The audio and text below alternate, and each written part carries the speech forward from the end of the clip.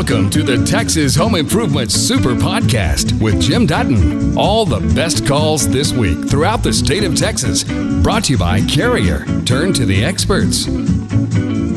Let's head up to Wiley. And Ron, this is Jim. Welcome to Texas Home Improvement. Yeah, Jim, I've got a question for you. I've got a cracked 12 by 12 ceramic floor tile, and I would like to know what is the best way to remove the bad one without damaging the adjacent tiles. Without damaging what? The adjacent tiles.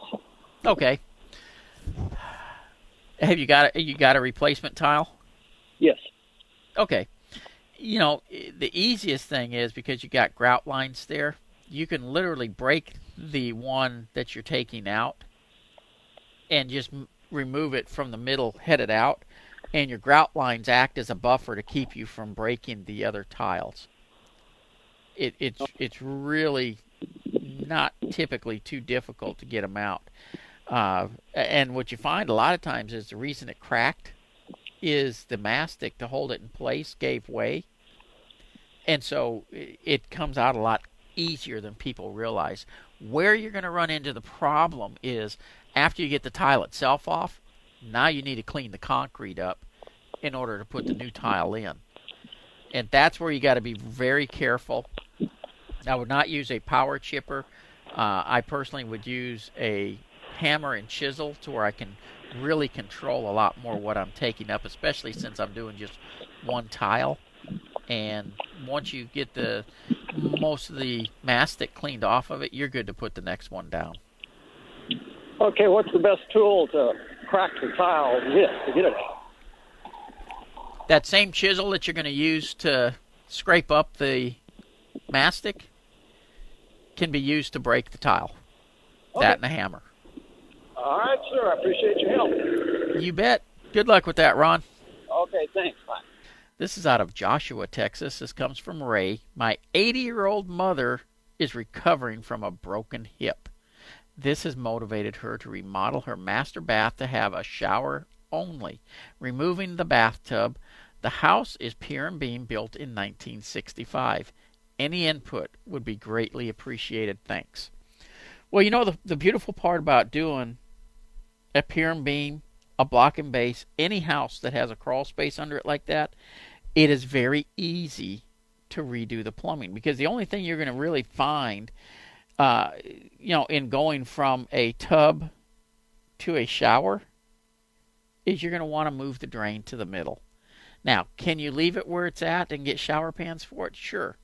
But since it's so simple to move the plumbing under a crawl space like that, I would move it to the middle so it looks like it's always had the shower. The other input that I would give you, if you're going to redo the entire bathroom, in other words, redo tile floors and everything in the bathroom as well, use a shower pan under the entire bathroom floor. You can still put the drain in the shower if you want, and then have it ramp up and slope back down into the bathroom, so you've got a little bit of a lip there to catch the water from coming out of the bathroom. But the reason I'm saying do the entire bathroom that way, you can make it where it's a roll-in shower. So should it ever get to where your mother's in a wheelchair, you can simply roll her into the shower still, without having to go over a curb and stuff. It really makes it a lot nicer. And as an option, you can actually put the drain in the middle of the bathroom and have the water drain to that spot instead. The entire bathroom then can be done up to where it's watertight. In other words, all you got to do is you got the drain in the middle, you've got tile on the walls, you've got your shower, and if I was doing it, I would put dual drains. I would still have my drain in the shower, but I'd have the one in the middle of the bathroom just for any water that does get on the floor. And quite frankly, it makes it very nice for cleaning up the bathrooms and stuff, but it really makes it simple as you age to be able to stay in the home much, much longer if you can make it where you can roll into it, because not everybody even needs wheelchairs. You know, they got a lot of those little chairs that have smaller rollers on it that you can use in the bathroom to get around, and by having that little curb that way, you're able to use that chair in the shower without having to worry about falling down. So it really does make it much more convenient. Kevin, welcome to Texas Home Improvement. Hello, Jim. Good afternoon. Afternoon. How are you today?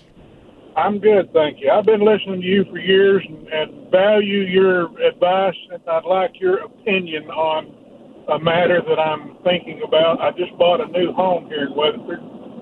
Independent builder, and he only offers a 1-year warranty, which I'm fine with that, him being an independent. My question is, I have heard horror stories of home warranty companies from my professional plumbing company guys in the fact that they follow behind home warranty service people all the time, and most home warranty companies don't use licensed or reputable service people to do their work. Do you know a home warranty company that does? No, I do not. And Okay. they are not lying to you. All right. I will tell you. Yeah. I own a plumbing company as well. I do plumbing in both Dallas and Houston. I also, I talk about Advent Air all the time, but I own an air conditioning company in Houston also. And I don't do warranty companies' work because they do shortcut it. They do whatever they have to make it pass until they're out of the warranty time, and that's just not the way to be doing things. So the guys who are telling you that, they're really not steering you wrong. Okay. Well, I told the wife I think we'd just be better off just starting us a savings account to back up any warranty needs we'd have with the house later on and warranty it ourselves. You are 100% correct. I mean, and if you think about it, that's really with almost all insurances, with the exception of like car insurance and things like that, or even house insurance. But when it comes to warranty stuff, if they were going to lose money on what they charge you for these extended warranties and stuff, they wouldn't be able to do it. So they're charging enough to... Yeah, they're charging enough. And what happens is that first year, it comes in really cheap. And honestly, I would tell you it's worth it probably the first year. But what you'll find is the second year, the cost goes up. The third year, it drastically jumps. By the time you've had it past that, it is so expensive that if your water heater or something goes out, that 1 year's premium can pay for it. It's just a stacked deck that they first get you in with a real cheap price the first year, and then it just steadily goes up. Well, I'm glad I talked to you because I was amazed at how cheap they were offering the policy. Yeah. And I thought they might go up after getting you hooked in. They do. As always, Yeah, I enjoy your show, and I really appreciate your honesty. Thank you very much. Well, Kevin, you have a wonderful afternoon, and enjoy that new home. All right, you too. Thank you. Bye. This one comes in from Jim in Pinehurst. Just bought a new home. It has blown-in pink insulation. How many inches to meet Energy Star code? Ours has 14 inches or more in most areas I can get to. Thanks, Jim. Well, in our area, in the Houston area, I guess I should say, you're typically looking for 15 or 16 inches, which would be an R49. Now, if you look at the energy codes, they a lot of times just recommend 12. So if you're at, 14, 15, 16, honestly, you're probably all right for now. Blown-in insulation will tend to settle over time, and you'll have to add some insulation to it. And again, when you do, you're looking for about 15 inches or so, which, just to give you an idea, if you only went with what the energy codes recommend, which is the 12-inch, that's R38. If you get up to 15, you're at R49. And truly, you start going over that, it's diminishing return. You're not going to save enough energy to justify the cost of the insulation. So take that with a grain of salt, but if it was me, I would probably just stick with the 14 inches I have and not put any money into it at this time. Not to say I wouldn't change it in the future, but at this time, I see no reason to make that change. I had this other question came in, and it's amazing they came in pretty close to each other.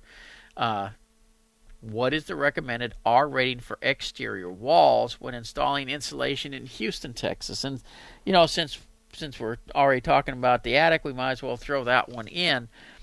With the walls, you're typically dealing with a limited space. You got the space of a 2x4. If you're going with standard insulation, it's R13. That's for a fiberglass insulation rated for a 5.5-inch space.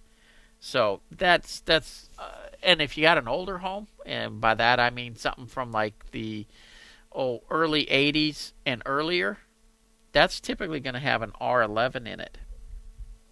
If you have 2x6 walls, well, that'll kick you up to an R18. But let's face it, most of us don't. Most of us just have the 2x4 wall, which is actually like 3.5 inches thick. So that gives you the R13, and that's about as good as you're going to do unless you go with spray foam insulation in the walls. Now, I don't recommend doing the walls and ceiling with it, but I got no problem at all doing the walls and making it look good and energy efficient. So you do have some choices with that. This comes from Angelo in Houston. I own a house in the Heights area. It's an old house with knob and tube electrical wiring. I have not experienced any problems, but I have been told I should replace it. What is your opinion and advice in this matter?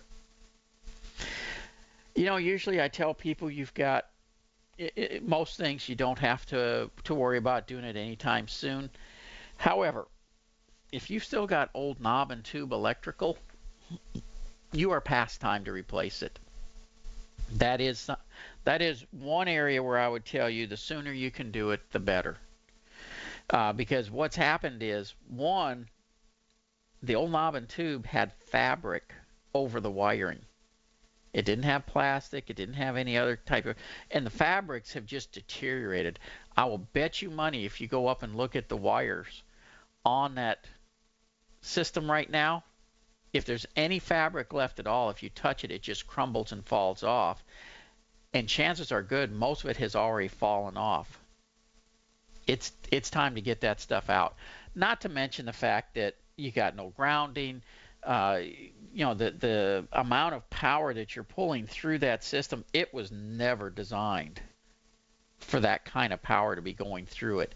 You got to remember when that knob and tube was put in, it ran a light bulb, it ran an electrical outlet, and that was pretty much it. Yeah, they had a refrigerator and different things like that, but you look at all the electronics we run on everything nowadays, it's a night and day difference. And you really do need to take a look at upgrading that. And honestly, it's going to be probably a little more expensive than you're thinking, because not only will they have to run the new wires and put in outlets and all that stuff, they're going to be adding outlets because they got to bring you up to current code as far as spacing on outlets and things like that. And you're going to have repairs to do after they're finished. Because in order to run all the wirings, I'm sure there's going to be places where they've got to cut into the walls just to get access to pass everything through. So it's not going to be a simple task. But something else to keep in mind, if you're ever going to re-insulate that old house and things like that, you really want to run this new wiring before you do all that, because all that and everything will be in the way of running the new wires. And I would like to give you better information than that, or better, not so expensive information, I guess I should say, but that is truthfully what you need to do is go ahead and get rid of that. I would do that before I consider doing any other upgrades to the home. Justin, how are you today? Doing well, sir. How are you? I'm doing wonderful. That's good, good. My question has to do with the outside. I built a patio. It's about 18 feet by 18 feet. It's a fire pit. And what I would like to do is surround it. I'd like to put a post on each corner and for like hanging lights or plants and other things of that nature. And so these posts would be about 20 feet apart because one at each corner. And my question is, how deep should I go with these posts if I want them to be about 8 to 10 feet high? Well, if you're going to have them, and you're not going to be tying them into anything else, you're just going to be standalone? Well, I'd like to start off with that, but I might end up putting cross beams on it and building onto it. So I would like to keep my options open as far as that, and maybe build a pergola. And that's absolutely fine. It's just if they're going to be standalone posts, truthfully, I'm going to have you go a little deeper than if you were tying everything together, because a standalone post can lean over a lot easier than if it's got boards tying it together on the other other three posts. Oh, so if you want it to be, let's say you're going to go 10 feet with it, you're going to want to put at least 3 feet in the ground. Really? Okay. Yeah. If I was tying them together, should I still go that low just to be cautious? If you were going to tie them together right away, I would probably have said 2.5 feet. It's not a huge difference. Oh, okay, got it. Can I ask you one more question about that same thing? Absolutely. Yeah. Okay. So I would like to eventually, like I said, and hopefully sooner than later, put in some, tie them into some other pieces of wood. So, I would really like them straight up and down. Are there any tips that you would recommend doing if you're trying to get these things pretty straight to be able to tie them together eventually? Absolutely. Here's the first thing I would do is, I when I'm setting posts, I take 2 strings, tie them together in the middle, and I put a washer on each end. So I now have basically a knot in the middle with 4 strings coming off of it. Mm-hmm. Set that on top with the strings hanging down. That's your level. When all 4 washers are touching, you're straight up and down. If it's leaning one way or the other, a washer's going to be away from the board. Oh, okay. Yeah, that's neat. Yeah, it's real simple that way, and you're not having to mess around with a 4-foot level and all that. The secondary thing I do is I don't mix my concrete and put it in the ground. I use dry mix.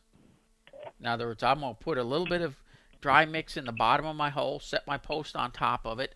Then I'm going to be putting dry mix in about 6 inches at a time, using the shovel handle to pack it. Uh-huh. And that makes it easy to adjust it to where you're nice and straight.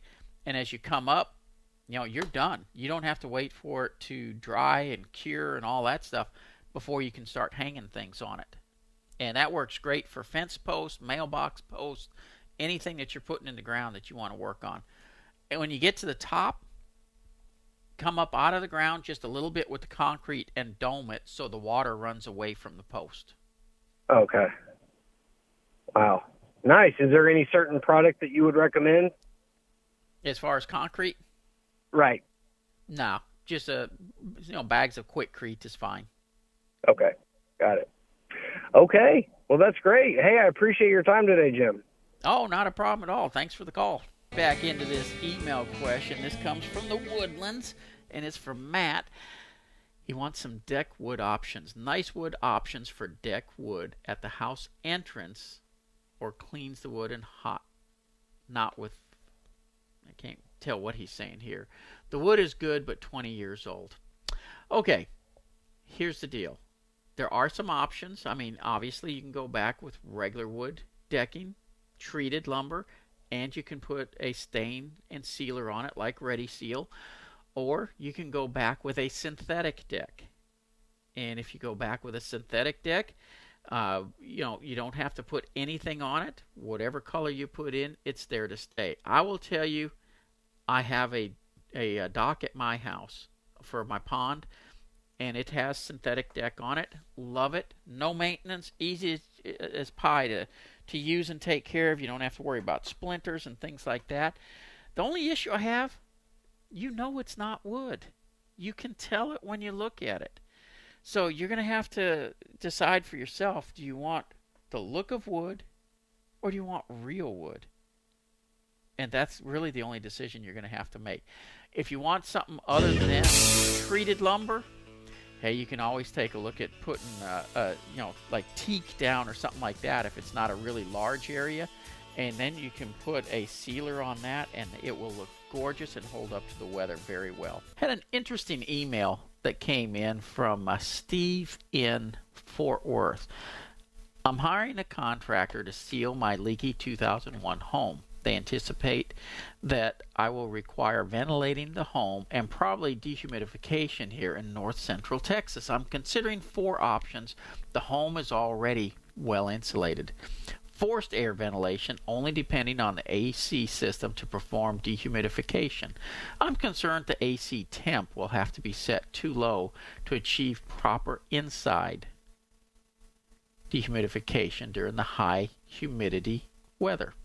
A balanced intake and exhaust ventilation using a HRV, again relying on the AC system for dehumidification.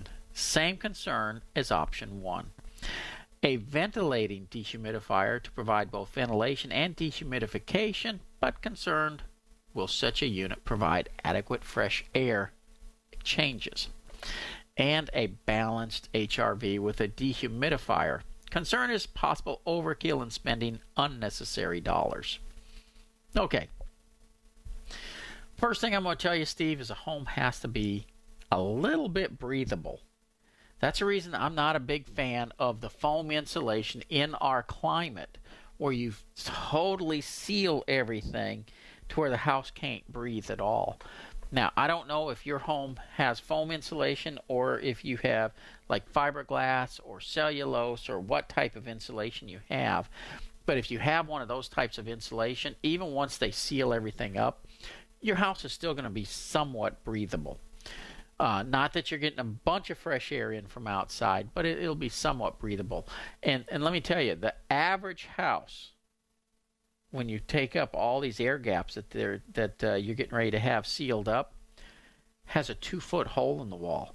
That's the reason the ventilation becomes an issue. On homes that use spray foam insulation and seal up everything, I mean the walls are all foam, the attic is all foam, everything is foamed up, they simply use the AC system to bring in fresh air and circulate it, and it will dehumidify it just fine. That will not be something you need to worry about having to lower the thermostat too low in order for it to take care of that. One of the options, should you like to keep your thermostat temperature high, is to actually have a setting for dehumidification on the system as well. Now, here's the downside of using dehumidifiers that are attached to the AC system. They dehumidify by creating heat, which means now your AC system has to kick on more, which means you're using more power, which means why did we seal everything up just to use more energy?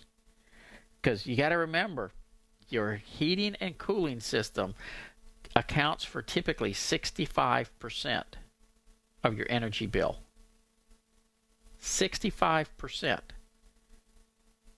Yeah, you'll be fine if you just use the system that brings in fresh air in through the AC system and circulates it out. It's done all the time. Now, you are going to be dependent on that AC system working properly, so you want to make sure that you get it checked on a regular basis and that you keep the maintenance up. But if you do that, yeah, you won't have any issues with it, and I don't think you have to worry any further about it. But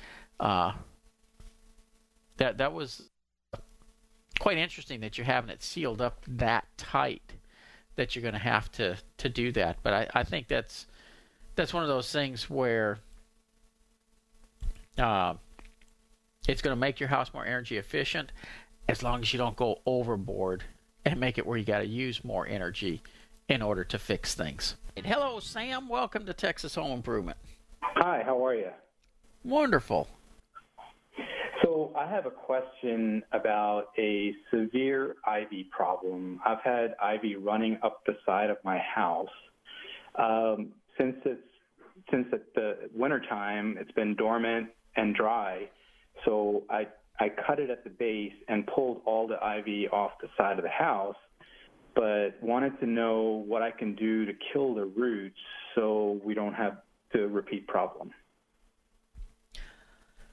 You're more than likely going to have to use some type of herbicide killer, but typically you got to wait until you got some leaves coming out again to apply it so that it gets absorbed into the system of the plant. That's normally how it gets absorbed in, and you did the right thing getting it off the brick. That ivy, it burrows itself with the roots into the brick, and basically it'll tear a house up over time.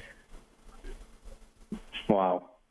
Yeah, I had it going. I mean, I have a pretty tall ceiling, rooftop on that side, and it probably climbed 20 feet plus up, yep, all the way to the gutters.